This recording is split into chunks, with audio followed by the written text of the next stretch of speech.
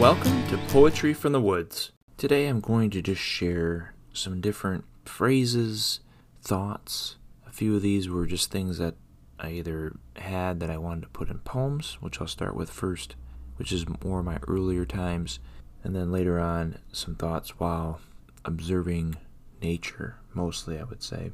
So I hope you enjoy this. A little different pace than just having one poem, but I thought it might be interesting to hear these things and share them with you. With a sunset and crescent of the moon, I fall all too soon. Nature killed me as it made me. The power I feel of Mother Nature, it is so real, like it was artificial.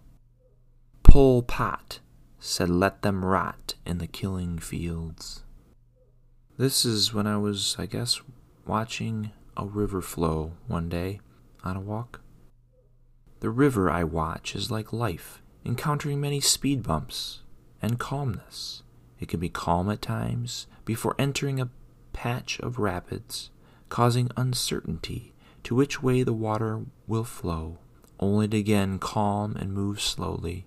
Ripples form as it hits the shore around, only causing curiosity of where the water actually stops, or does it never stop flowing? Life is the same way, except for we do have an end. However, the movements of life are that of the river, calm and bumpy. Calm, going on and on. The time between the bumps is only questions. Sometimes a small group of rapids can seem like years, while a long time of calmness seem to go quickly. Live the life of a river and know there is always a patch of calmness ahead beyond the rapids.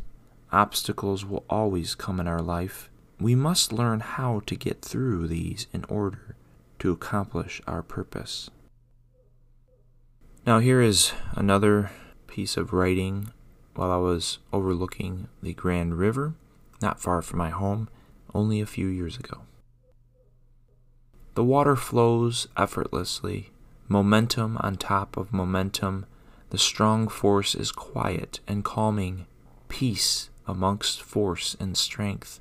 The trees reach out over the water from the shoreline, roots above ground to sacrifice itself just to be able to have a bird's eye view of the river, to peek in and watch the life below that will one day take the tree down river for its final burial. Maybe that is why the tree grows out, to see more of beauty in life before it reaches its final resting place. Life is sometimes like fighting to get upstream, a lot of struggle and effort that might not really be needed, when we could let life and God take us downstream with their natural strength to push us toward our designed path, sometimes stopping to enjoy the world around us when caught among the debris of life. Could it be true, nature peace? I mean, only hearing the sounds nature makes, a crack of fallen limbs, the call of a bird to another, the rustle of the leaves as a squirrel scampers to its next acorn, almost, but then the roar of an engine, be it a car, plane, or boat, slam of a car door, the holler of a child, highway traffic. Why is it so hard to find that peaceful and calming sound? You hear it ever so quickly before it is gone.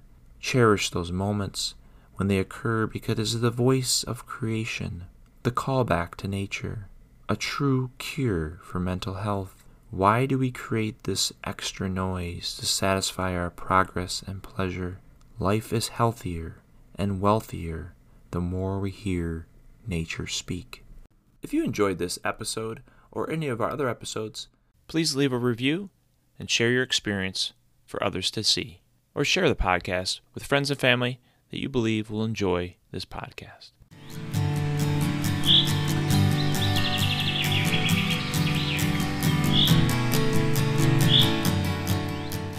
This podcast features the song Woods of Mutzelbach by Jane Grunfeld, available under Creative Commons Attribution, Non-Commercial, Share Alike license.